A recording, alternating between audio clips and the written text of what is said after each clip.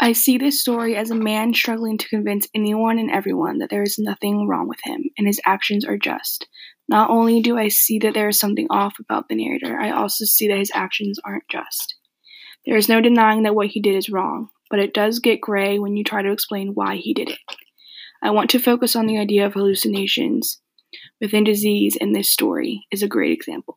I think it is important to understand the idea of hallucinations within disease and the different things that can cause them. I think going back and reading the story as a grand hallucination and plea for help is easy to see once you're presented with the idea. I'm more of offering an alternative way of reading the story, along with giving light to the idea of hallucinations within disease. I have chosen The Telltale Heart by Edgar Allan Poe for this project. The story seems to be a confession of the narrator for committing murder. He also is trying to prove to the reader that he isn't mad.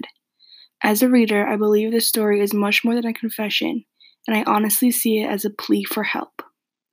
He has committed this crime and can't seem to escape the consequences. He chopped up the body and disposed of it the best he could, but now he is suffering from hearing the heartbeat of this, quote, dead body.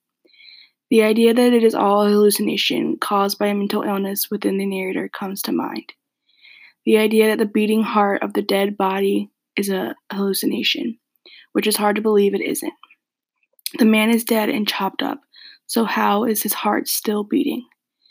There is the idea that guilt plays into the narrator's hallucinations, but when you bring up the idea of the man not even being real at all, that then brings up the idea of his hallucinations coming from something else. I have read this story many times throughout high school and college. Not until this class was I ever presented with the idea of the man with the eye in the story not being real at all.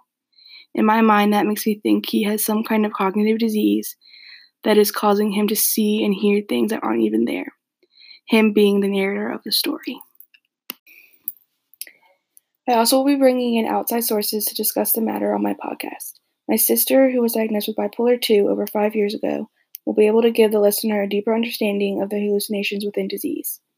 We will discuss the things she saw and heard along with her view on the story of Telltale Heart.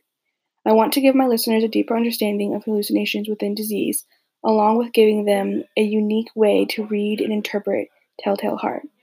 Not only is Telltale Heart a classic piece of literature, it is also easy to read in many different ways. There is a lot of treatment that goes into hallucinations within disease, and like with Telltale Heart, there are a lot of routes you can go. I also want to discuss the amount of hardship that hallucinations within disease adds, the stress these hallucinations can cause on the patients, and the work that is being done into solving these issues. Also with this, I want to discuss how people handle these hallucinations versus how the narrator handles them in Telltale Heart.